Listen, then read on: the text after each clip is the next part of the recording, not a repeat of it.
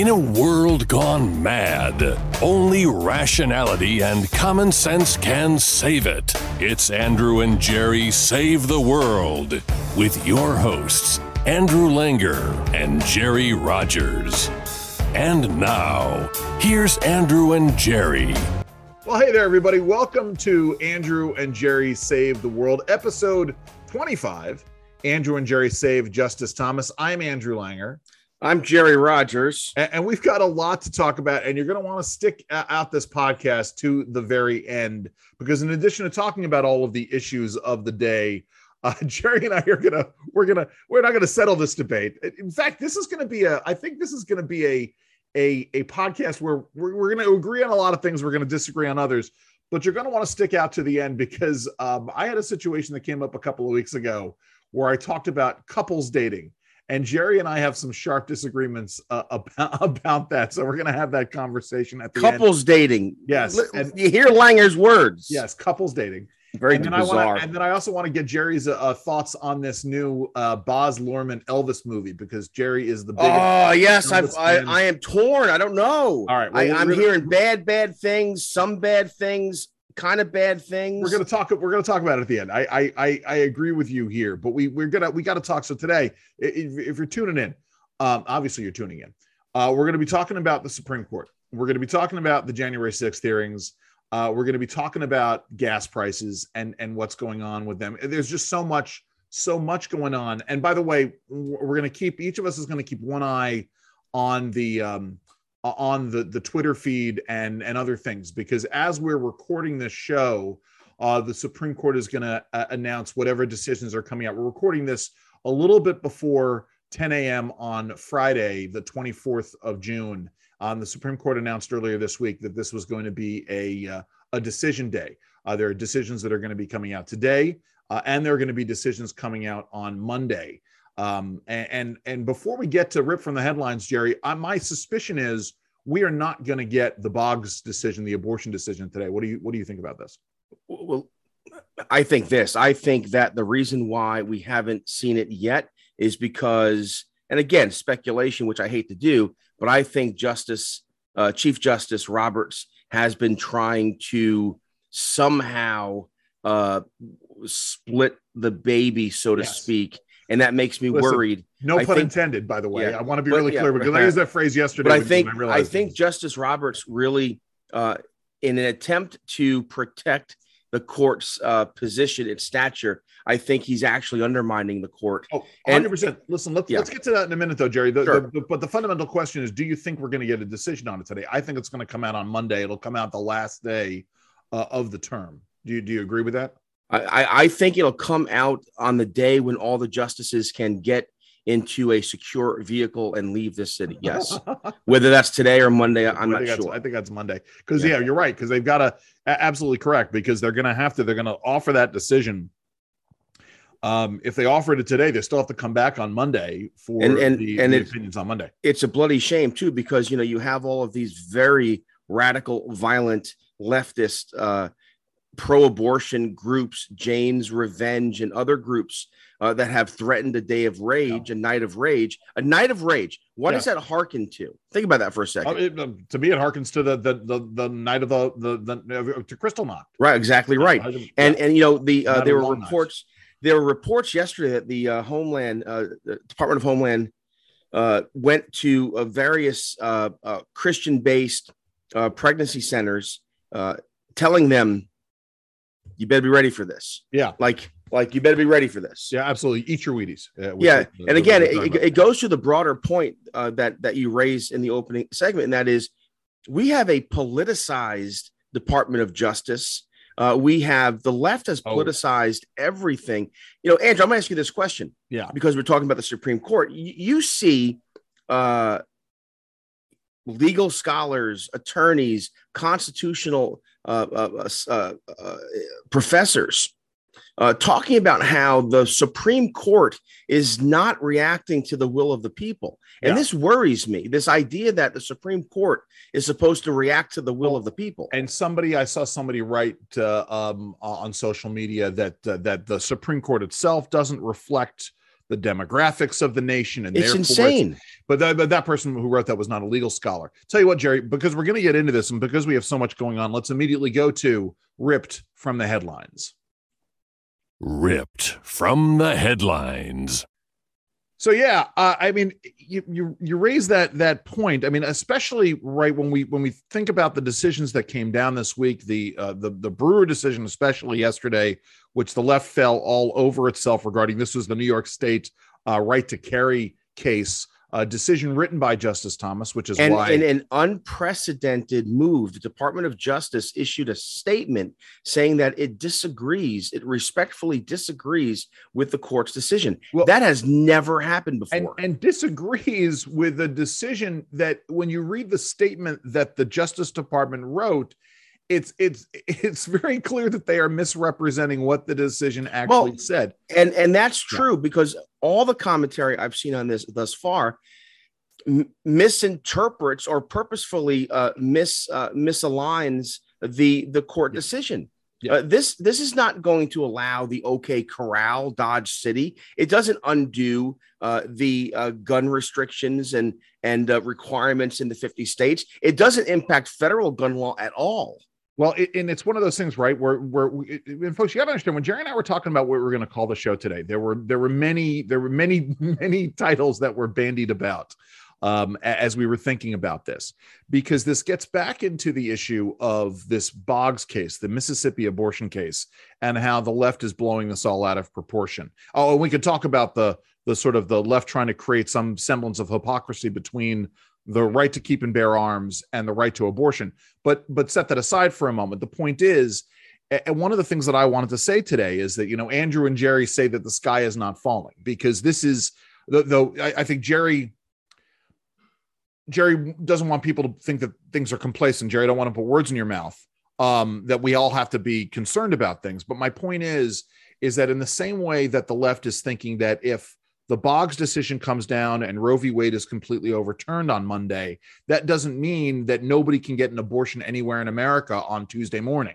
It's not what it means at all. Right. And today it doesn't mean that the state of Maryland or California or New York that have a stricter gun restrictions, somehow those gun laws are thrown out. Andrew, just quickly for the audience, tell them what the gun decision is. So the New York state law essentially said that the right to keep and bear arms is really limited to your house, right? That obviously you have to go through whatever New York state gun laws there are to get permits to have a gun, but you have to have that gun in your house. There is no right to actually carry that gun for self-defense outside of your house. Now, with a permit, right? So the New York state created these extraordinary hurdles in order for you to create a means test by which you could get a right to carry permit.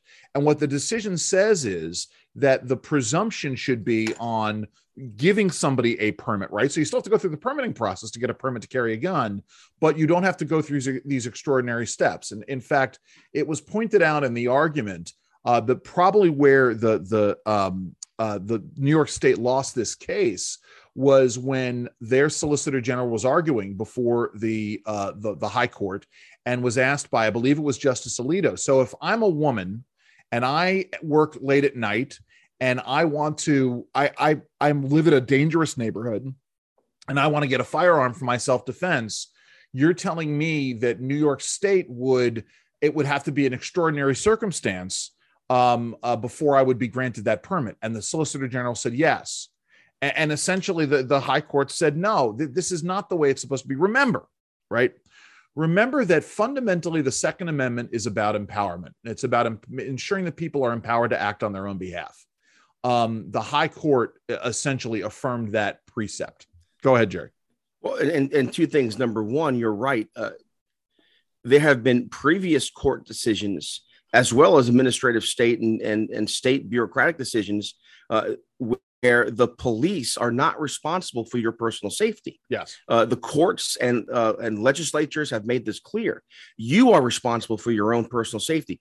Here's how I would dumb down, so to speak, the Supreme Court decision. Sorry, I know I overcomplicated. No, you didn't at all. But I would say this. The New York State had established a subjective standard. Yes. And what the court is saying is you could have restrictions. You can have requirements for licensing to carry, but they have to be objective, something measurable. And the problem with New York, essentially, it let bureaucrats just subjectively decide no, no, no. And there was no way to appeal it because it was based on subjective standards. And it gets into it's one of those things where, and this is where Maryland is going to run into trouble, because they have this permit review board, which is essentially, it's a labyrinthine process. And I think it's still this way because I'm no longer a Maryland. Well, they actually made it worse because there used to be that's right. Repeal. There used to be a review board. And then they got rid of it. They got rid of it. Yeah. But so one of the issues was that there was a presupposition in the law in Maryland that you would be not approved. And so in order to be approved, you would be not approved, which is an insane way of looking at things. And this is exactly what the court says. We can't have these subjective standards. You know, breaking news today, Wall Street Journal piece, the attorneys who just won the case. I'm glad you're talking about Kirkland this, and Ellis has asked them to step away from the practice. Well, essentially what happened is, so you have Paul Clement, who is a very celebrated appellate attorney. He was the Solicitor General of the United States and a very good solicitor. Again, exactly the kind of person you want practicing law. Unless, of course, you're woke progressive and you're caving to the mob. It goes even worse. It's even worse, Jerry, because Kirkland and Ellis has now they didn't say go. What they said was, we're no longer going to let you practice Second Amendment law. The day of a victory at the Supreme Court. Let me be really clear here, right? So there are, listen, I don't know how many decisions in a year. Let's say that there are 20 decisions in a year. There are probably more. But you know, there are a handful of attorneys in America who can say that they've won before the United States Supreme Court. Yes. And those people are at the top of their profession. They are at the top of the appellate profession, which is again a small subsection of lawyers in the practicing of law. Paul Clement is at the top of his game. The day that he wins a major victory before the United States Supreme Court, Kirkland and Ellis announces that this is going to happen. Any law firm, something I was going to say, any law firm in the country would and should be happy to have him. Or I think in another time, I would say up until, Jerry, what would you say? 5 years ago, 10 years ago? 3. Any law firm would be happy to have somebody like this. You know, this gets into Cleta Mitchell losing her gig at her law firm. It wasn't also Kirkland and Ellis, was it? Cleta Mitchell was a famous election attorney. Yeah. I don't remember. But Cleta Mitchell, who, because she defended Donald Trump and represented Donald Trump, lost her gig at whatever firm it was. You know, this makes me think this. You and I think, had this discussion the other day, and that is in regard to, I'm taking one step backwards. I'm sorry, Jerry. It was Foley and Lardner. I'll take one step backward, take 2 steps forward. Yeah, please. So you have this circumstance, the January 6th committee, and they are making these arguments that there was an insurrection, there was a coup. Of course, that's not true. And we've talked about that on this show at length. There was no military cover, political cover, military cover. There was no cover. There was no coup. But even more important than that, if the vice president did refuse to seat certain electors, it wouldn't have made a difference, because those electors would have gone back to the state, and the state, Arizona, Pennsylvania, had already certified the election on December 14th.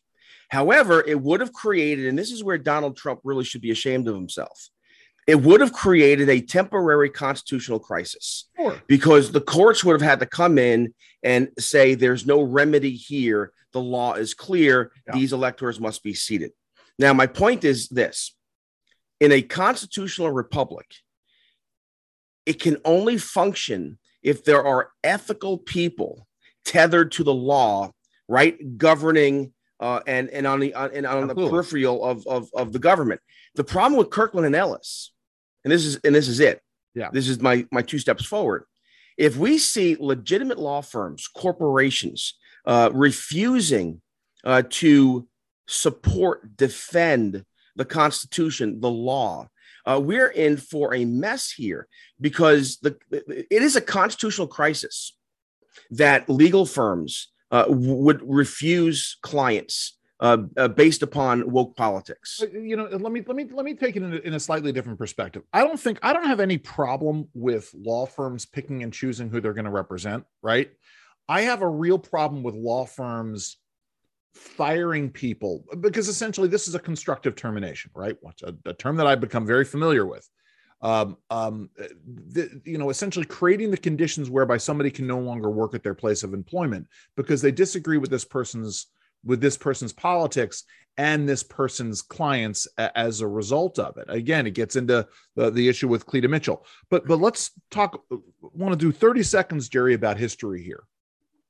Because there has been a battle raging for the more than a generation over legal philosophy within the law. And the left has been steadily for many years trying to get rid of conservative or free market or libertarian perspectives, or those folks who have those perspectives. On a host of areas, right? Climate change, yes. Right. From the law. I mean, from practicing the law. So it starts with, having very few law schools that admit conservatives. And this is part of the reason why the Federalist Society was created, was to give folks who were admitted to law school a home. And then the Federalist Society became involved in other aspects of promoting conservatives within the practice of law. Now we also see, right, we see Federalist Society chapters being kicked off campus or attempted to be kicked off campus. So this is a whole idea of purging this perspective from the practice of law. Yeah, Yale Law School, its students have made the argument that conservatives literally. I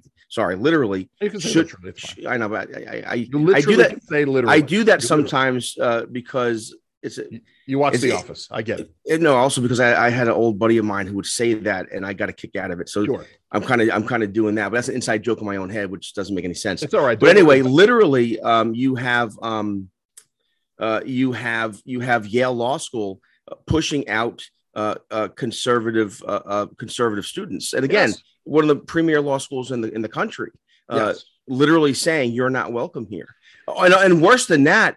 If you are a member of the Federalist Society, if you are a conservative student, you are racist, you yes. are homophobic, you are transphobic, you are misogynist, you are anti-woman, anti-gay, anti-immigrant.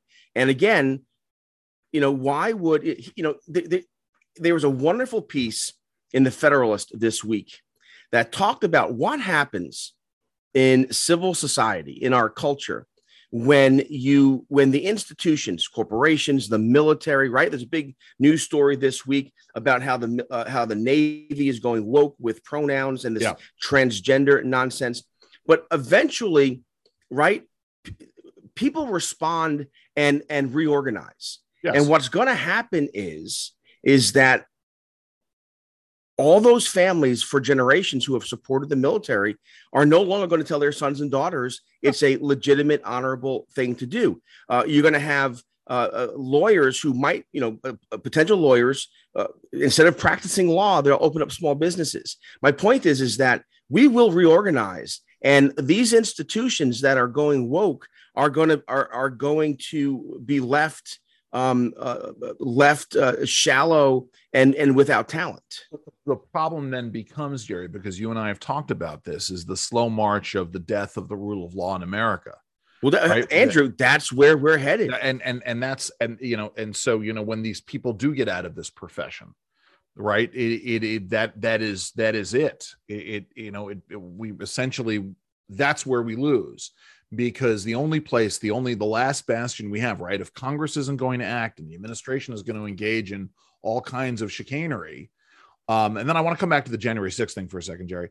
The only place we seem to be able to win is in the courts. Now, I don't want that, right? That's it's the last bastion here, right? And too many things can go wrong, right? At some point, Congress, a president decides to expand the court from 9 to 12 or 9 to 13, and all of a sudden, we've got the balance gets tipped and all of this stuff gets undone. But my point is this: we are marching toward the end of history because, again, why become an attorney if you can't practice law? Yeah. Why enter the military if you're forced to abandon your values? And again, I think this is going to impact corporate culture. Look, we're in Pride Month, and everyone has been made to care. Where you have the New York Yankees. Let me take a moment here. Please take a moment. I love the Yankees. I mean, Yes, drinking out of my Yankee. The New York Yankees are having a Stonewall night at Yankee Stadium. Now, for those who don't know, Stonewall, right, 1969 is day one of the gay movement pushback on unfair discrimination and a legal code that was discriminatory and the rest of it. And you and I can agree that, there was legal discrimination against gay people for generations in this country. I just started watching Downton Abbey. Okay. And I love it, by the way. Okay. I love it. And you questioned me going out and having couples. I know. Well, all right, we'll get back to that. But there's a butler who's a jerk, but he's gay, and people don't like him not because he's gay, because he's a jerk. But I told but he has to keep his homosexuality a secret because in 1912 England, he could be arrested and jailed for just being gay. Yeah. So I recognize that there was institutional discrimination against homosexuals, of course. But for Yankee Stadium, when there are 8-year-old boys and girls coming to the game to celebrate Stonewall in particular. Now, here's something we never talk about. Do you know what was going on at Stonewall and why it was raided? Jerry. Yes. It was an illicit place where sex workers did their trade. Yeah. Now, my point is that here's a movement based upon an uprising at a place where none of us would want our children to be. Yeah. Never mind, 53 years later, celebrating it. We should be able to have a celebration or at least an acknowledgement of past sins without having to be forced into the transgender sex worker ideology. And that's the problem here. There is no pushback on the other side. I listen, all I know is Billy Martin would have never sat still for this. Billy Martin would have said something. No, Steinbrenner would have said something. But the thing is that, eventually I'm going to have to make a decision here. Am I going to spend my dollars on the New York Yankees? It's that's extra. And again, if the Yankees are going to promote something, look, I'm going to go on one last rant here. Please. First Things has a very good piece again this week. It's called the Pride Reich. Yeah. Okay. And it talks about how the transgender movement, what it's doing with its propaganda in schools and universities and corporations and society broadly, is that there are certain grooves where young people kind of like almost like a pinball machine, where young people kind of find their way to making good choices. Yes. And those grooves are parents and schools and mentors and whatever, little platoon, civil society. And it kind of guides young people. Young people will make mistakes. Of course they will. But essentially there are guardrails up. There are grooves in our culture to help them become functioning adults. And what we're doing, what the transgender movement is doing, is smoothing out those grooves. Yeah. And so young people have no more, they don't have guardrails. They're not tethered. Yes. Yeah. There's no guardrails. Yeah. And but my point is that that kind of circumstance is going to come to the law, is going to come to other facets of society. And where I think people of faith are going to withdraw and form their own communities and live their lives that way and in happy separation. And this is the problem, right? You want to talk about how people get radicalized, right? The stovepiping of society. You want people to be able to have discussions with one another about the important issues, what they believe, have these things get openly debated. When you drive those discussions, when you make those discussions impossible to have, that is when you do get resentment. That is when you do get radicalization. And we have to be guarded about this, right? When you have a definition of racism that shifts over time, such that anybody is going to be accused of racism if they say something that is out of the what the left has decided is the norm. That is going to create this kind of alienation and resentment. What you want to be able to do is engage. You know what I've started to do, Andrew, is, because I have a range of children from 22 down to 8. When I do applications now, I write other. Yes, I write. I mean, well, let's be fair, Jerry. Your kids are Irish German. That does make them other. But my point is that there's going to be a time when someone who is both brave and genius will claim to be, I am transgendered. Yes. And leverage it for political purposes. Then again, that will make the transgender movement reveal it for its sure. Yes, so in the same way that Leah Thomas, the swimmer, and I don't remember what Leah Thomas's male name was, but that Leah Thomas made a decision that they were transgender and is now able to compete at the top of their game in terms of women's swimming. What you're saying is that someone who was a conservative or a libertarian is going to declare themselves to be trans. Imagine this, just a fun thought experiment. And then I want to do a thought experiment, and we can move on. January 6th. Yes. But imagine if a group of 18-year-old athletes angered over the wokeness of the Team USA soccer captain. What's her name? Megan Rapinoe. Angry at her comment about, go pound sand. I don't care about your volleyball team, your women's sports. I welcome transgender. Which is, by the way, athletes. an insane perspective from someone who was at the top of her game in women's exactly sports. Right. It's elitism at its worst. Yes. Is what it is. But anyway, imagine if 25 men all try out, or 30 men or 40 men or 50 men at the top of their game, all decide we're transgendered, and they try out for U.S. soccer. Of course, and displace all those women. Yeah, and here's the thing: the gold-winning U.S. women's soccer team has been beaten by high school boys teams, the 15 and under. Boys. So 2017. Don't tell me that biological males invading women's sports doesn't disrupt women's sports, or even, and let's be really clear here, even if they were to go down this road of engaging in the hormonal changes, right, taking the hormones to do this, making that transition, they would still have that genetic superiority. This is what Diana Nyad, the long distance swimmer, was talking about, Jerry, 5 years ago. Lung capacity, bone density. I want to move away from this for a second, because I want to go back. I know that was a bit of a rabbit hole. I apologize. No, it's fine, and I appreciate that. No, but again, I mean, that is something ripped from the headlines. I mean, we didn't even say we were going to talk about Megan Rapinoe, and here we are.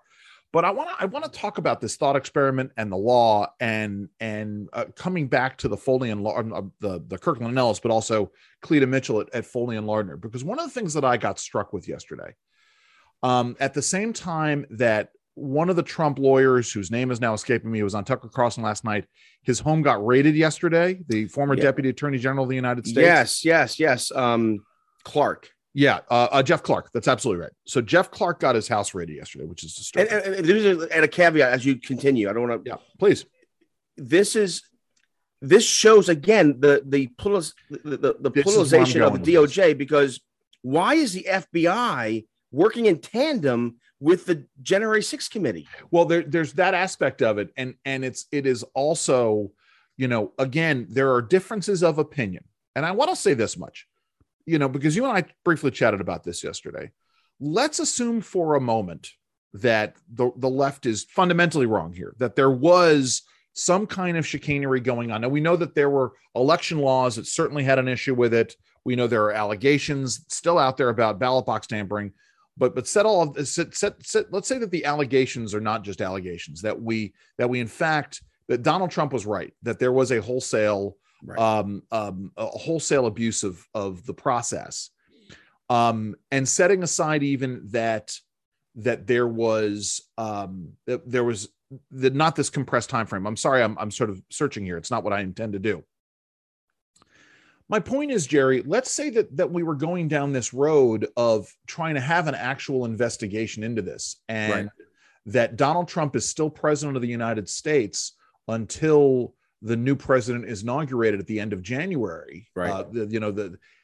What would you call a Speaker of the House of the opposite party who goes to the Vice President of the United States and demands that the 25th Amendment? I wish I had a bell, Andrew. Yes. Because again, there's so much to unpack that you mentioned leading up to this, but let's just for a second focus on. I mean, Jerry, I'm asking that question because I wanted to make sure that I was not crazy when I had that thought. No, clearly I'm not. That would be a coup. Yes, thank you. That would be an actual insurrection in the sense that there's a conspiracy of leaders wanting to remove a legitimate elected president, and they would have abused the 25th Amendment. And it was not meant. The 25th Amendment is not meant to remove a president with whom you dislike or disagree, with whom you think is off his rocker in terms of his politics. It wasn't meant for that. No, it would have been a coup. And again, that shows it's not even hypocrisy anymore, but this hierarchy, this elitist of thinking that it's our way, regardless of the means. And so all of this talk, by the way, I'm so glad you mentioned that, asking for pardons beforehand. But by the way, again, they actually named names finally. Yes. But no context. Yes. And also, 100%. There's a group of congressmen, one in particular, his name escapes. He says, I never asked for a pardon. Yeah. So probably Matt Gaetz, but yeah. No, it wasn't Gaetz. It was one of the other guys. I'll look for it later. But regardless, they name names with no context. One of the congressmen are saying, this is insane. It never happened. Yeah. And then they just with a very anticlimactic thud, they end the hearings. But this is my point, Jerry. It's almost as though, right, all of this has been a smokescreen to cover up what the Democrats were actually trying to do, right? That in the end, well, and also look, Time Magazine. You and I talked about this, folks. Trust but verify. Time Magazine several months ago had a piece where they actually said the secret thing out loud, that there was in the 2020 election and the lead up to it, there was a conspiracy and allied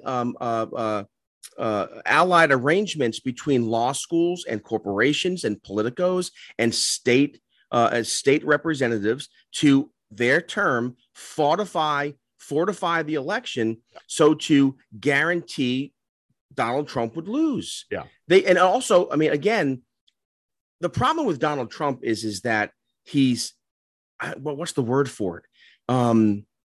He's a narcissist. Yes. And he's not curious about the things. Time out for a second. Can I crystallize this for you? Please, because I'm getting frustrated. I will never forget this. I had a conversation with a colleague of ours in the movement who was an early adopter of Donald Trump, back when you and I were still very much Trump skeptics. You read that my Facebook post. Remember I sent it to you? Oh, yes. About Donald Trump. I didn't realize how anti-Trump I was. Oh, yes. Oh, my goodness. Yes. And we should find that. But my point is this, that this person said that so you have presidents who are motivated by, they have an ideological philosophy. And we can talk about Donald Trump's, whether or not MAGA, Make America Great Again, America First is a philosophy. I'm sure he believes that. But this person said that Donald Trump just wants to be the best, whatever it is that he's doing. He wants to be the best. That is his goal. Yes. And so this is what motivates. And you and I grew up watching Donald Trump. Yes. Right. I mean, this famous New Yorker, he wanted to be the best at real estate, the best at television, the best at casinos. I will never forget the comic strip Bloom County. The Burke Breathed, the creator of that, was obsessed with Donald Trump, and Donald Trump's narcissism. Yeah. And at one point in time, there was a character named Bill the Cat, who was this scraggly stray cat, ugly as sin, always vomiting. Well, somehow Donald Trump's brain got put into Bill the Cat's body. And it created this whole thing where he wanted to have the best fish heads ever. Yes. Oh, that's hilarious. But here's the bottom line on this, and that is Donald Trump showed himself to be a person of low character. Yes. He should have immediately called that mob to stop. He did not. He should not have been scheming with John Eastman. And by the way, Eastman's is a scholar and a good guy. I'm acquainted with him, but he must have fallen into the Trump aura of wanting to help his president. The scheme was a scheme. It would never have held up legally. Donald Trump should have gracefully accepted defeat, even though the election was fortified against him. Even though the 2016, I sent to you earlier today, a 10-minute clip of all these Democrats and media. Oh, yeah, I'll pull that up in a second. I'll pull that up in a second. We're talking about how the 2016 election was stolen. So Donald Trump had good reason to be angry in 2020. He had good reason to mistrust the process of what happened in Pennsylvania and other states. But however, a good man would have said, for the best of the country, I'm going to concede, and then I'm going to come back and get you in 2024. In my mind, the January 6th committee has done one thing that is actually bad for Democrats and progressives and the media, and that is, I think it makes it impossible for Donald Trump to run for president in 2024. I really do. Yeah. And I think that's the worst thing for Democrats. Listen, I'm always cautious about these things because think about this. I'm the person who in August of 2015 said that I had a better chance of becoming president of the United States than Donald Trump. I get it, but think about this for a second. We know this to be true over the last Trump years, and that is Donald Trump, more than any other figure, maybe in American history since Andrew Jackson, so rallied the other side. Yes. Like Republicans, look, it's already done. It's baked in. Republicans are going to win somewhere between 40 and 70 seats in 2022. It is baked in. It's going to happen. Most likely, the Senate will go Republican, maybe by 51, 52 votes. Republicans will control both the House and the Senate in 2022. They will build on those gains in 2024 if Tim Scott, if Kristi Noem, if Ron DeSantis run for office, and we're looking at a real political reshifting. However, if Donald Trump runs in 2024, I think we see more of the same. I agree. He might be successful, but I think you'll see moderate Republicans and others break away. I think there's going to be continued breakage because, Donald Trump broke so many people's brains, regardless of who was the Republican nominee. But this is, hey, just real quick, Jerry, I want to pull this up. So it's for those of you who aren't watching, and sometimes I do encourage you, if you're listening, that's great. It's wonderful. But you can watch us on YouTube and Rumble. I've pulled up this, I think it's 1988 or 1989, Bloom County strip. Can you see this, Jerry? Donald Trump's head on the penguin's body. I want the biggest, tallest, most expensive, glamorous herring head. And then I guess that's is that supposed to be Ivana? Because we were still married to Ivana at the time. Next to him, or Phyllis Diller. It looks like Phyllis Diller. I know it looks like Phyllis Diller. And so hold on. And then you were talking about this issue of Democrats. Questioning elections. While you pull this up, so for our listeners who support President Trump, listen, I understand wholeheartly why Trump would be angry, feel abused, that he was robbed. I get all that. But at some point, you have to make it look, Andrew and I were fathers, all the mothers and fathers out there. Sometimes you sacrifice yourself because you want to help your children. Absolutely. Those who have formed small businesses, you take financial risks and you take and you leverage your life savings for the business, right? Captain Kirk would sacrifice himself for the enterprise. Yes. My point is that that's the thing that Donald Trump should have done but didn't do. And if he had done it, in 2020, if he had sacrificed himself to come back and fight another day, we'd be having a totally different conversation now. But instead, he put Trump first. Yes. And that was the problem. But here we go. Here's what Jerry was talking about in terms of the I'm not going to play all 12 minutes, obviously, but here are the Democrats denying election results. You can run the best campaign. You can even become the nominee. Hillary Clinton. Yes. And you can have the election stolen from you. Oh, did she 12 say minutes that? of Democrats denying election results. How can you win with Russian interference, though? That's what real I'm thing. scared about in 2020. But rightly. Because I think he's an illegitimate president. That's Kamala Harris. Really win. So how do you fight against that in 2020? You are absolutely right. He's an illegitimate president in my mind. Would you be my vice presidential candidate?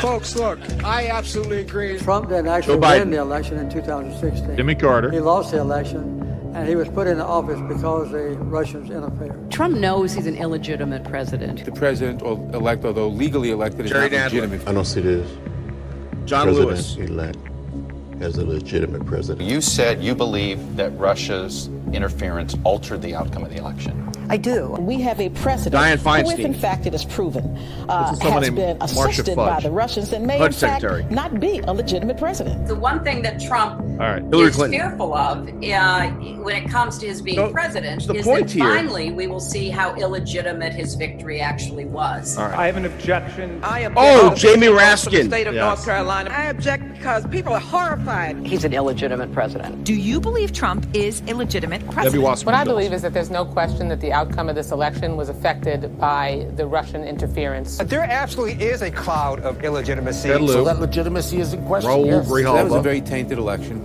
and in that sense, it's illegitimate. Why do you think the president is going to such great lengths to essentially prove that he beat you? Because he knows he didn't. There we go. Let's end it there. But remember this now. The January 6th Yeah. committee is prosecuting the FBI is investigating this gentleman you talked about, the former Jeff DOJ.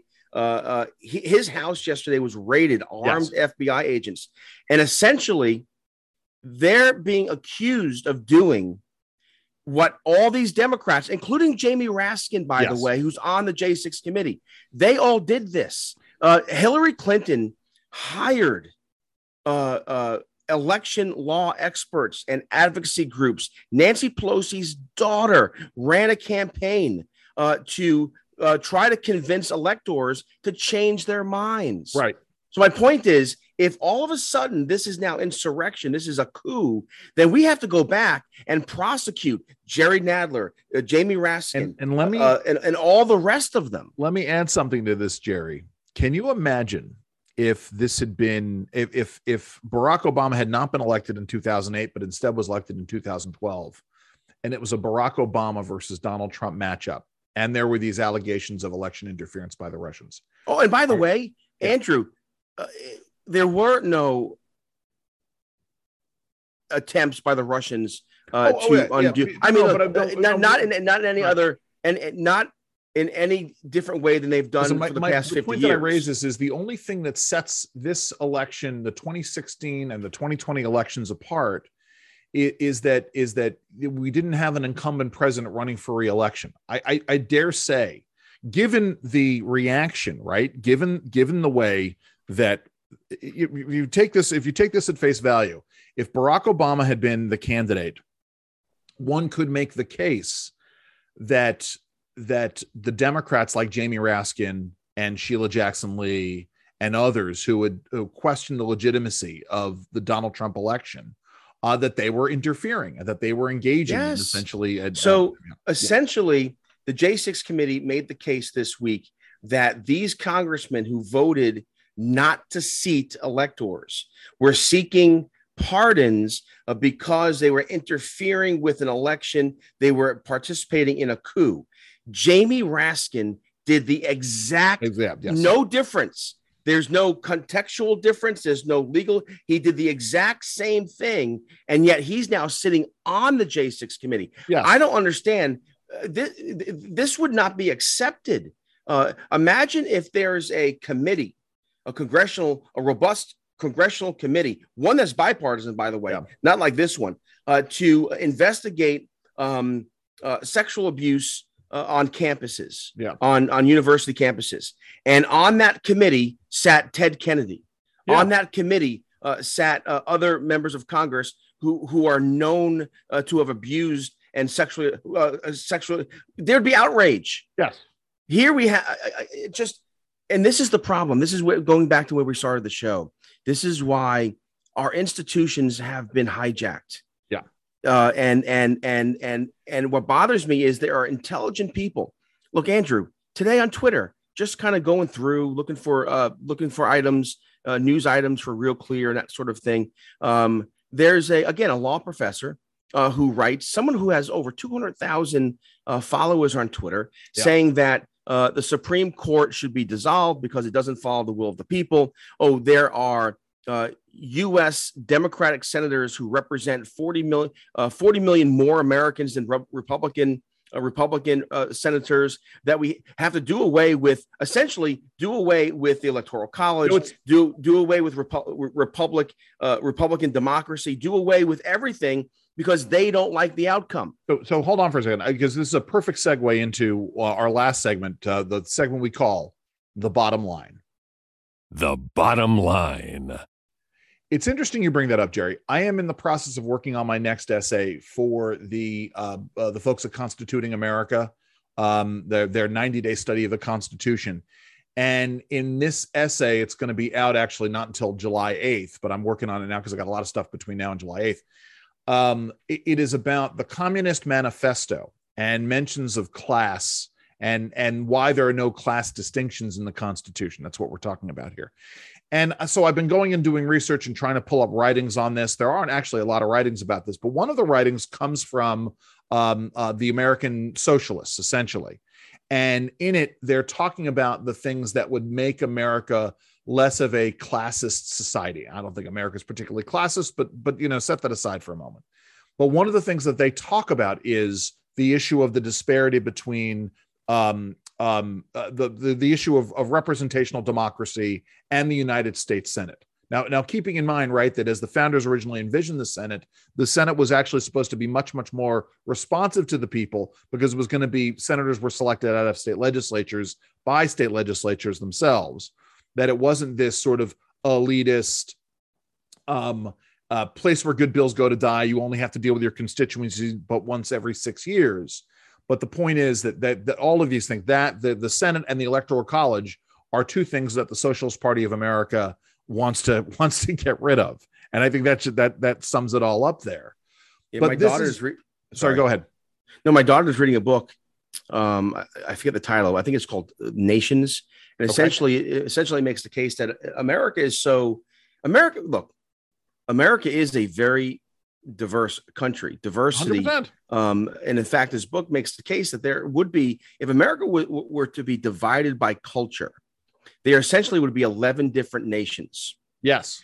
And in my mind, that makes the case and why the founders were correct with the Electoral College, because you don't want any one group, one class. You don't want any one culture, one city or cities to dominate the entire country. And the Electoral College protects the minority from the majority mob. And why? And the left, there was a time when the left understood this, but because it no longer suits their purposes, they changed their mind. Here's another thought experiment for you, and I'll be quiet. So we're seeing numbers, and it would be interesting how this turns out, where Asian Americans, Hispanic Americans, African Americans are just abandoning the Republican Party. Abandoning the Democratic Party for the Republican Party, or at least they're transitioning, right? Yes. So here's the question: what if all of a sudden we get a Republican senator from New York? What if we get in some of these blue or purple states, we see more Republicans elected because of this shift? Will then the Democrats and the progressives change their tune and be like, what if the next election, 2024, what if Ron DeSantis wins 60% of the Hispanic vote in America? Yeah, it would be a colossal what's the word for it? Tidal wave election. Then you would see the retrenchment of their efforts to undo these basic institutions of our republic. Or would they say, "Oh no, we have to have the Electoral College"? And I say this, Jerry, because we're seeing this right now with regards to the issue of gas prices, right? It's the issue of the denial of reality and trying to make reality bend to their particular will. Again, we need a ring, we need a bell. You're right. I do want to shift gears a little bit, because one thing we didn't talk about today was the issue of gas prices and inflation. I filled my car up. I filled my caravan up, so I was near empty. Yeah, and stopped in. Eric and I were bringing some things to the recycling center, and I said, "Sweetheart, let me stop and get gas." I did, and it was $90. Jeez. 2 years ago, it would have been $31. Sure. Yeah. I mean, this is real now. No, and that's exactly it. And one of the things that I want to talk about is you heard the announcement, by the way. Joe Biden today was leaked that he is considering a ban on all offshore drilling in America. In the midst of an energy crisis, this president might soon announce all offshore drilling to be banned. This is the insanity, and this is my point as to why they're just not going to learn. Because it's about this transition. It's about the Great Reset. And it sounds like I'm engaging in conspiracy theorizing. They say it themselves. But they've been saying the quiet part out loud. We are transitioning to this other thing at a time, by the way, right? And I put up this meme earlier this week, right? At the same time, they're warning about massive rolling blackouts because of energy demand, electricity demand this summer. They want to have an increase in the draw on the energy supply, the electricity supply, by making everybody get an electric car. I do want to, but hold on. I want to make sure, I want to caution my conservative friends about the issue of the gas tax holiday. Now, at the beginning of all of this, right, when gas was starting to spike up, I understood and I applauded it, because, I thought that it would be a temporary thing, right? I thought that maybe, just maybe, they would come to their senses and realize, we're doing something. And then, of course, as it drags on, what do I mean by this? What I mean is that the Democrats and the Biden administration would realize the role that the administration's policies were playing in the run-up to gas prices. The problem is, besides the fact that the gas tax, that having an 18-cent a reduction in gas prices isn't going to really help anybody over the long term if you look at the economics of gas, right? Right, of course. At the same time, what it will do is it will both drive up demand, because people who had been sort of, which will do what, Andrew? Well, hold on. It'll drive up demand because there are people who had been not wanting to take certain trips will in fact take those trips. But it also sends and that will put pressure on the supply. But at the same time, it will also signal to the futures markets that the Biden administration is not serious about increasing supply over the long term. And it'll do a third thing. Yes. It'll do a third thing, which is, if you increase demand, put pressure on supply, at the same time, tell the futures markets that we're not going to change policy, it's going to drive up the price. Well, that's my point. That's the We'll say I'm saying the obvious out loud. Yeah. It'll drive up the price, which then will lead to what? It will lead the administration and their allies in the media to say, "Look, this has always been about the oil companies. Yeah, we just have we have a gas tax holiday, and they raise prices going up." Yes, yes. And it's funny, because most Americans, and that's the important point, Jerry. The other important point in this is that it gives them the opportunity to further blame the oil companies. Go ahead. Exactly. But and again, how I've been amazed, even for me, these last 3 weeks, on the absolute ignorance of the American people when it comes to our history, our laws, our Constitution, the Congress, and all the rest of it, but also just basic economics. Yeah. Again, this is anecdotal, but my wife belongs to various different groups on Facebook. Our local community has a group, and the moms have a group, and this. So she reads the comments to me, and I'm telling you, it's 9-1. Where soccer moms and these mom groups and these community groups are all blaming capitalism and the oil companies for the spike in gas prices when it's plain as day that this has to do with policy prescriptions enacted. I read yesterday that there are close to 5,000 leases that this administration won't allow drilling. Yeah. And here's the thing: even if all of a sudden they allow for the drilling, it doesn't even matter short term, because where's the capital to go and do the drilling? And then even worse than that, we have a regulatory regime at the EPA that makes it impossible to refine gasoline. Yeah. So unless the administration is going to ease up on these policies, and this is what scares me. I don't want the American people to get used to higher gas prices. Yes. Get used to not visiting grandma and grandpa, not taking the trip, shutting their air conditioners off. At a time, hold on, Jerry. Yeah. At a time, by the way, it's so funny. At a time when airfare prices are going up and air travel is like the worst thing you can do. Yeah. I read a piece the other day, a series of travel tips from a flight attendant, and tip number one was, if your trip can be driven, something, let me ask you this before I get to this. At what length is it whereby you have to fly somewhere? You will not drive. What's the maximum time in the car that you will spend where you will fly instead of drive? I mean, look, I more than 1,000 miles. Okay. All right. So I'm guessing. I mean, if okay, that's we perfect. travel to Florida, I would drive to Florida. Okay. Got it. So, and that makes sense. And that's about the way it is for a lot of people. Yeah. It was one of those things where, and so this woman says that if your trip, like our daughter goes to college 6.5 hours away, right? And so you can either drive or you can fly. And after the last experience that we had, where we brought our daughter up for a high school graduation, I told you the story, all right? I mean, my daughter was supposed to fly back because she had a Monday morning class. Her flight was supposed to leave at 7:00 in the evening, was going to get her down to Charleston a little after 8:00, or she was going to leave at 8, was going to get her after 9. We got the notification 24 hours in advance. The flight was not just delayed, but substantially delayed. And as it happened, it wound up, if it left at all, it left at something like 5 a.m, which is just, you're not on probation. You're on super secret probation. Double secret probation. So we made the decision to send her on the train, but we were seriously considering the drive here. The point is, this flight attendant said, if your travel time by car is 7 hours or less, you should drive instead of fly. Like we're going to go up to New York in November. We will most likely drive instead of fly, even though it's, right. It's essentially a full day in the car. But that's, I was looking at it at one point when I was looking at airfares, because I'm going to Freedom Fest. For those of you who don't know, I'm going to Freedom Fest in July to do 2 presentations. Freedom Fest is in Las Vegas.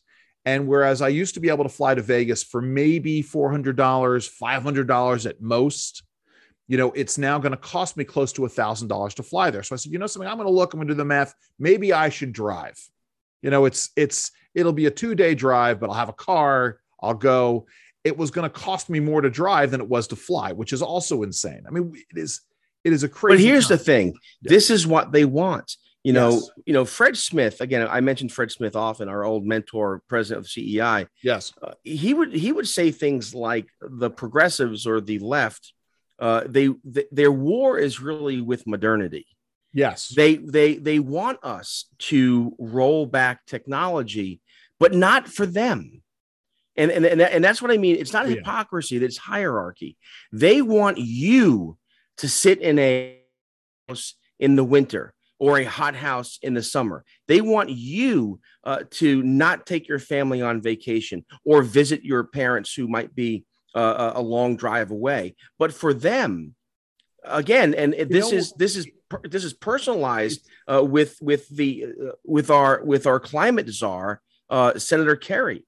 Yes. This is a man who is mega rich, who owns yachts and planes, and he's going around telling the rest of us not to go on vacation, shut the lights off, and conserve. And it's interesting you say this, because as we were talking about the transition to socialism, and what we're working on, one of the hallmarks of socialism in practice or communism in practice, right? The stated purpose of Marxism is to get rid of the class distinction. Everybody is equal, from each according to his abilities, to each according to his needs. Whereas we all know that the hallmark of socialism in practice has always been the massive schism between the haves and the have-nots, the special privileges that the elite and those who are in power, right? In Soviet Russia or in any Marxist structure, Maoist structure, Stalin structure. I'm sorry, what did you say? Cuba. Said that the way Kennedy would say it, but North Korea, China, etc. Right? China has a social crediting system, which really does, give you privileges based upon your how committed you are to the party. But the point is, in Russia, if you were a member of the party elite, if you towed the party line, you had a car, you had access to special stores, you had access to special apartments, all of those things that would not be available to the access to better doctors, to better schools, the proletariat, to better food, Andrew. Yeah, no, yes, and this is my point. Is that so? This is the hallmark, and you're absolutely correct. Listen, let's shift gears a little bit here. We've talked about the bottom line. I want to because I'm cognizant of the time here. So a couple of weeks ago, my wife and I went to a graduation party and had a lovely, lovely time. We wound up meeting a couple of couples there, parents of kids who were in school with our kids, and we were really taken. And I was like, something. Oh, Jerry! I said, Jerry, we met. I met this guy, and he's these couples, and we're like, and you're telling me you're telling me what he does for a living, and he was dressed sharply. There was one guy. One guy's a banker. The other guy's a urologist. Oh my goodness. And the one family is from New Jersey. The other family is from New York. And we were getting along really well with them. Listen to it. He's getting along really well with the couple. We're getting along. We're having a great time. These are people I would like to hang out with. And I say to Jerry, these are people I think we can hang out with them. Why? Have couple dates with. Why? Well, because this is how you make friends, Jerry. This is my point. Don't you have friends? Don't you have friends? No, actually, Jerry. Yes, you do. I'm your buddy. You're my buddy. You live 3+ hours away, right? So what? And so it's a funny thing is I'm telling Jerry. So you want someone locally to play with, to go to restaurants with? Yes, I would like to be able to go out and again, have why? dinner with another couple, because it's nice to be able to talk about what's going on in the world. I don't want to talk to some stranger about his job that I don't care about, and where he buys his shoes. I do care about these things. A stranger is just a friend you haven't met, Jerry. I'm sorry. It's so weird. It's an odd thing. It is not an odd thing. I think your perspective on this is very strange. So I have friends. So I asked Jerry this. So talk about this, Jerry, because on the one hand, right, you will not go out to dinner with another couple and your wife. No, but you will go over and hang out at people's houses with your wife. Yes, I will. Yes. Okay. That doesn't seem more swingerish to you than what I'm talking about. No, because it's an occasion. There's kids running around. There's stuff going on. You want to go out like with a couple. So like tonight. I don't mind.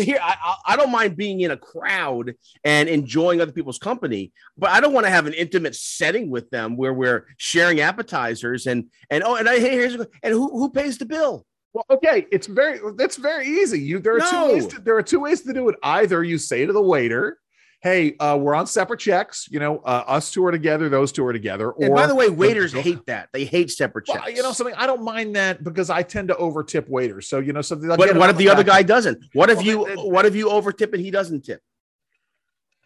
That's not on me. No, you're out with them. You're out with them. You're sharing a meal with them. That's fine, but I don't want to have dinner with someone and I don't know how they're going to tip. I don't know why you would let that wrap yourself around. Oh, because look, you've been out with me at a restaurant, and I engage with the maitre d', with the staff. I go to Morton's with me. I know everybody, right? So I don't want to go to Morton's with a couple and then the schlep I'm with doesn't tip the waiter. But that means you need to know who you're going with. I mean, it's so you just met him at a party. So I meet someone at a party, and all of a sudden I'm going to go have dinner with them. Why? Well, you have to get to know somebody. How do you get to know people? I don't know. But the thing is, here's the thing: I'm not going to share a meal with someone if I don't know if they're going to tip the waiter well. No, okay. I'm telling told you how my mind works. Why is that funny? It's That the truth. is awesome. Look, here's what happens with me. Because there are occasions when I do go out with other people. And you know what I do? You pay the bill. I pay the bill. Well, okay, I've done that before. And that has come, by the way. And that's what I do is I end up paying the bill all the time. And I don't like doing it. Too. Sometimes, you say, okay, I'll get this one. You guys get the next one. Yeah, but what if you don't like them and you don't go out to dinner with them again? Okay, but then you pay the bill and then you never see them again. But the point is, expensive experiment. The people we're having dinner with tonight. The wife tends. Oh my God! You're having dinner with someone tonight? Yes, we're going out. We're going on out a Friday night. Yes. Why do you take your wife out on Friday night? Well, I am taking my wife out on Friday night. As it happens, I'm also taking my wife out tomorrow night. We got a thing we're going to tomorrow night. Oh, you'll love this. Roe v. Wade is overturned, Andrew. It was announced. Yes, announced. Praise God. Wow. Yes. So it was announced on a Friday. Goes back to the States. I'm getting updates. Yeah, right I got it here. Woo! I've got the opinion. Good news. So hold on. I'm pulling up the opinion. I'm going to share it. Praise the Lord. Praise God. This is good news. This is good. Right. This is awesome. Good news. Good for the Republic. Good for the law. Good for our culture. Well, I mean, good for unborn children. Let's make sure that let's read the decision before we before we go and do this. Wow. All right. Held. The Constitution does not confer a right to abortion. Roe and Casey are overruled, and the authority to regulate abortion is returned to the people and their elected representatives. Now, let's be really clear about this.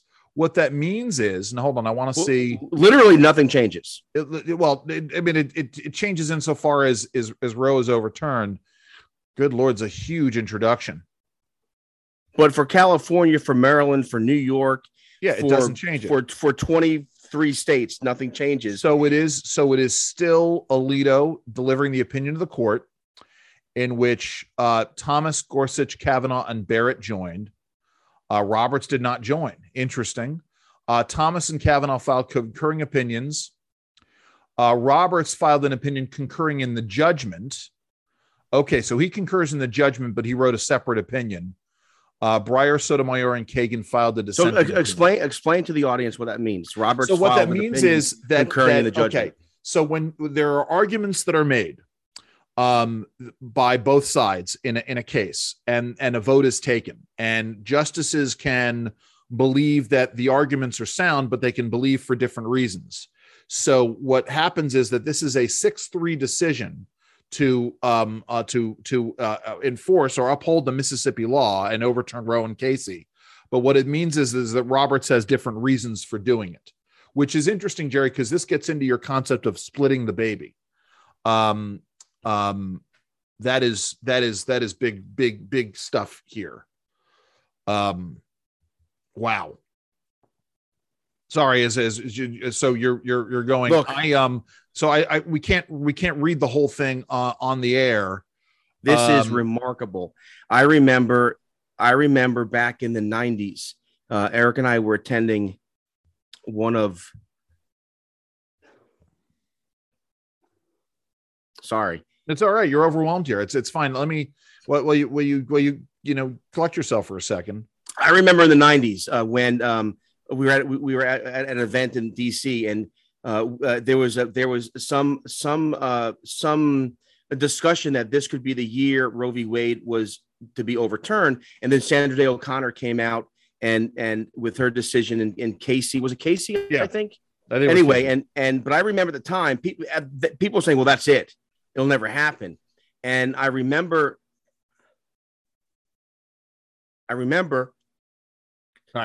thinking that a just nation could not continue with such an unjust decision.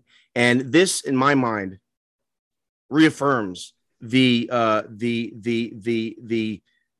experiment of America, of the ideals based. This is like Dred Scott being overturned, sure, in my mind. Yeah. Anyway, I'm sorry. Go ahead. So, it's interesting because I didn't bring it up today, but there was a really galling. In fact, I'll pull it up now. There was a really galling piece in The Nation yesterday or the day before by a writer named Sophie Lewis, who I'm pulling up her Twitter feed, in which she said outright hold on. She said outright that abortion is killing and that women should embrace that. Yeah. Which is there's been all kinds of social media posts. The Nation, the headline of it. This is really a piece that was written in the Nation 2 days ago. Wow. Abortion involves killing, and that's okay. To be pro-choice is to be against forced life.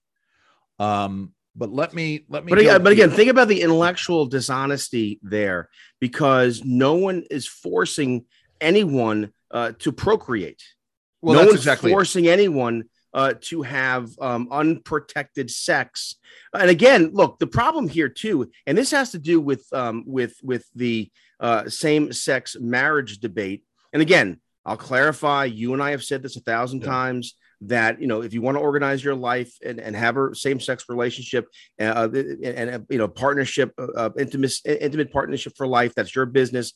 But that being said, when we untether marriage from childbearing, we've done damage to our culture. And I understand there are all different types of couples, older couples, and couples that are not fertile. But the fact of the matter is, for 2,000 years, the idea of marriage was you get married and you have a family, and we untethered that, and it has caused all kinds of social problems in our country.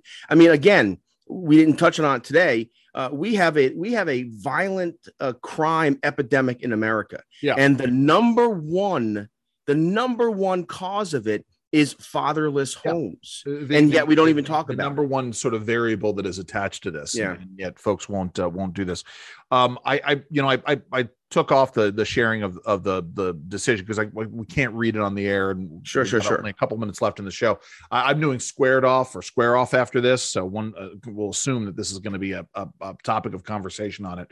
But I don't know. I would be very curious to see how this opinion differs from the draft opinion. Clearly somebody is going to be reading furiously right now and over the next few minutes to do that. I need to go and take a couple minutes and look at what Justice Roberts had to say. And then one asks the question, right, Jerry, with this decision today, what is the response going to be from the White House?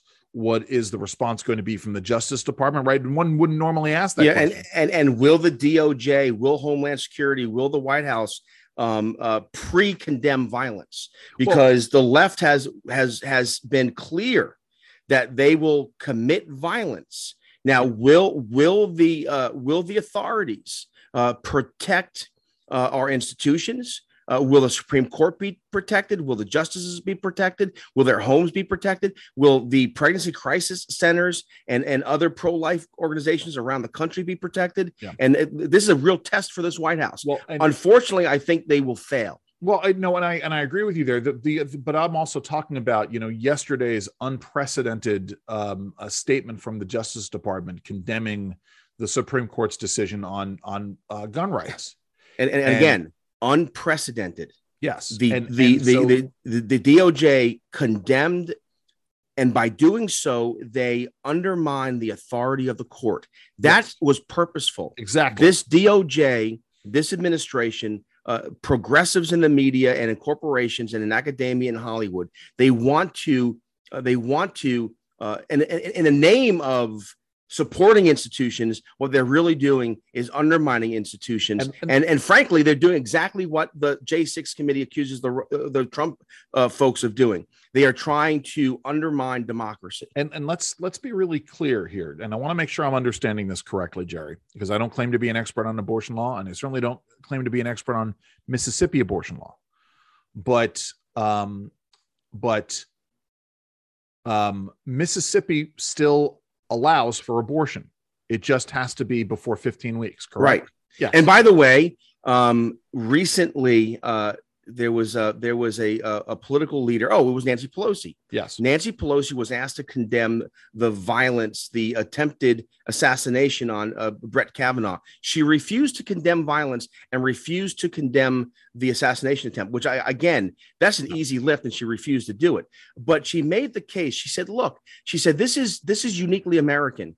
and I'm paraphrasing because I'm more articulate than Nancy Pelosi, but she said this anti-abortion movement is uniquely American. In Europe, they don't have this. And I wanted to, this report, there's a whole bunch of reporters in the room.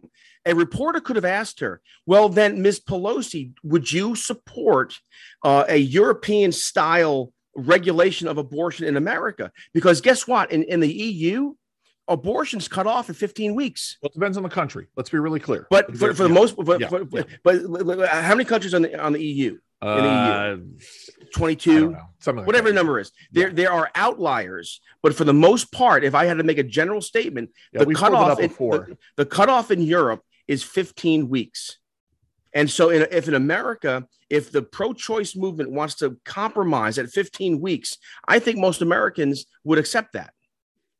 Yeah, here I want to I was going to pull up here we go. This is it. God. You know, the EU laws about cookies are so labyrinthine. Here we go. This is good. All right. I wonder if Facebook's going to allow me a little pro-life, those little frames they do. Do I get? Yeah. No, they won't, of course. Yeah. Anyway, I'll pull it up later. I'm not gonna. I don't need to pull it up now. Listen, because we do have to get out of here. I do want to turn our attention. Now, look, just one thing, Andrew. I know we got to go, but because I got one more question. I have a meeting. I have a meeting in DC today near the Supreme Court. Now, I'm wondering, do I still take the meeting? Right? I would be reluctant to do that. Yeah. Right. And how sad is that? How sad is that? Right. That I have to now maybe reconsider my a client meeting today because it's we're going to be at the Capitol Hill Club, which is not far from the Supreme Court. Well, listen, I think if you're at the Capitol Hill Club, I think you'll be fine there. I mean, that's. What if it was day of rage, block all the streets? Sure, but this is you can always take the Metro, Jerry. Oh yeah, yeah. What am I taking the Metro? I want to end on a listen. I'm joking. I love the Metro. On a happy note, but I do want to get your thoughts about this. So, the Elvis movie, the Baz Luhrmann Elvis movie. I haven't seen it yet, of course. I know you haven't, but this is why I want to get your thoughts on this. I'm actually shocked at the reviews. Look, the reviews range from it's parody, to I mean that's it. I mean it's over the top parody. Yeah. But remember, this director, he was the director of other movies, Gatsby, and he's been accused of vamping it up, of overdoing it. That's what he does. That's his thing. But here's the thing: the family responded differently. Yeah, Elvis's family, Priscilla, and Lisa Marie, and his granddaughter and others have liked the movie. Well, so my guess is this: if you are not an Elvis fan, if you don't know Elvis and his remarkable, lasting influence on our culture, you might go into this and think it's Liberace. So I have a theory, by the way, and I'll get into this in a second. And I will say this: I'm not a Baz Luhrmann fan. No, neither am I. I agree. Didn't particularly like Romeo and Juliet. Didn't particularly like Gatsby was horrible. Didn't like Gatsby. Yeah. I was also not a fan of the 1973 Gatsby with Robert Redford and Bruce Dern. And then also didn't like Moulin Rouge. Yes. So, but this is his thing. I have a theory though. Now you and I've had this discussion. There's the famous line in Public Enemy's Welcome to the Terror Dome, where Chuck D says, Elvis was a hero to most, but he never meant S to me. You see how straight up racist that sucker was, simple and plain. Mother F him and John Wayne. And you and I've had this discussion where you have very passionately and rightly defended Elvis as not being a racist, being the opposite. Elvis, let me make my point very clear. Please. Elvis Presley, in terms of the civil rights movement, is as important as Jackie Robinson. There you go. Okay.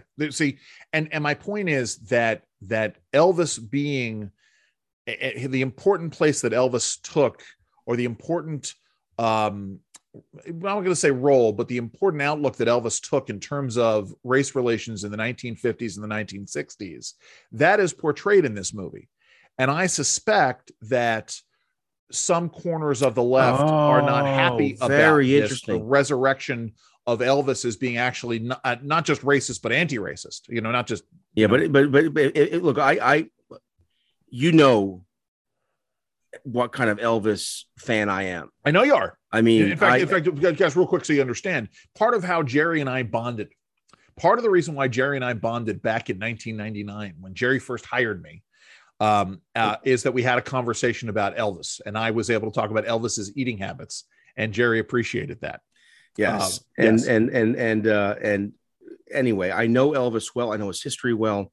Elvis did much behind the scenes in terms of local civil rights issues, in terms of helping Black businesses and Black families, but also more than that, just like Jackie Robinson made it difficult to hate Black baseball players because, look, they can play just like us. Yes. Elvis Presley did not rip off the blues players or the soul players or the gospel players. In fact, what he did was he mainstreamed this music. And the reason why we know about Muddy Waters today, or the reason why we know about a lot of these early 1940s gospel even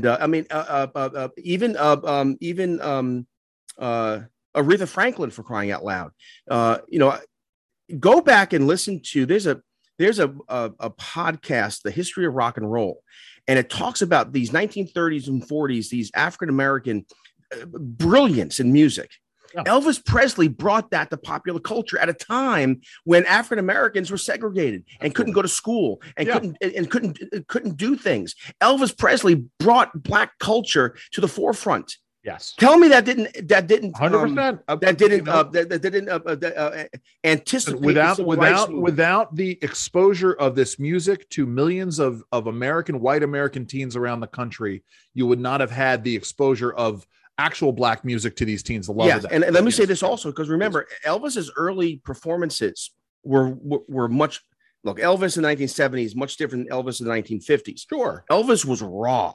Elvis Presley was so raw that literally he influenced the Beatles. Yes, Led Zeppelin doesn't happen. The Beatles don't happen, but for Elvis Presley. Yes.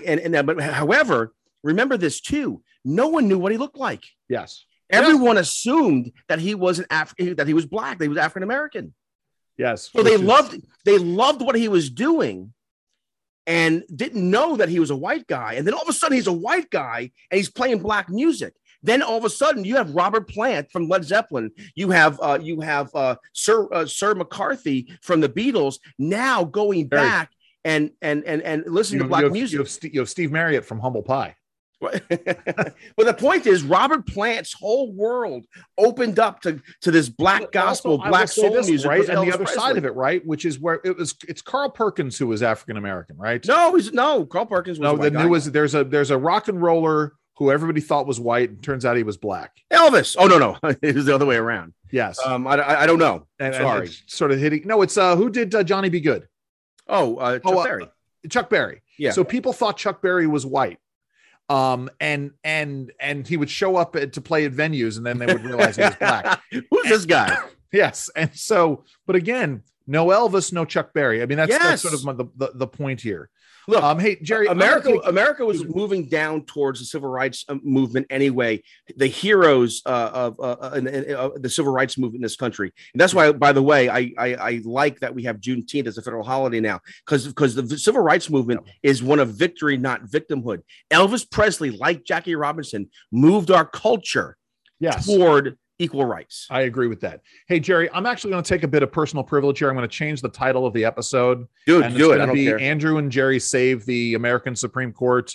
Andrew and Jerry, we've already done Andrew and Jerry Save the Supreme Court. Andrew and Jerry Save Supreme Court decision-making, Supreme Court review, something to that effect.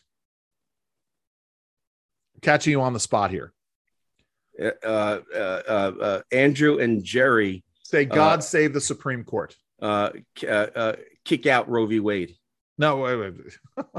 Don't have to do that because we were talking about other stuff too. I know. I think it's going to be Andrew and Jerry say, God save the Supreme Court. Yes. All right, cool. All right, listen, Jerry. So I am on for I'm in with Larry O'Connor on O'Connor and Company on Wednesday and Thursday of the coming week, the 29th and 30th. Excellent. You're doing some fill-in stints this week. Yeah, well, on Sunday, it's the Jerry Rogers Show on WBAL, but then on the Thursday, the 30th, I'm going to do a special Jerry Rogers edition of the show Thursday night at WBAL. And then the following Wednesday, I'm doing a special edition Jerry Rogers Show at WBAL. Now, the neat thing, Andrew, is that these are now Jerry Rogers shows at night because I'm not filling in for anyone. That's right. And so therefore the tenor of the show, the personality of the show, it's the Jerry Rogers Show just brought to you in the evening.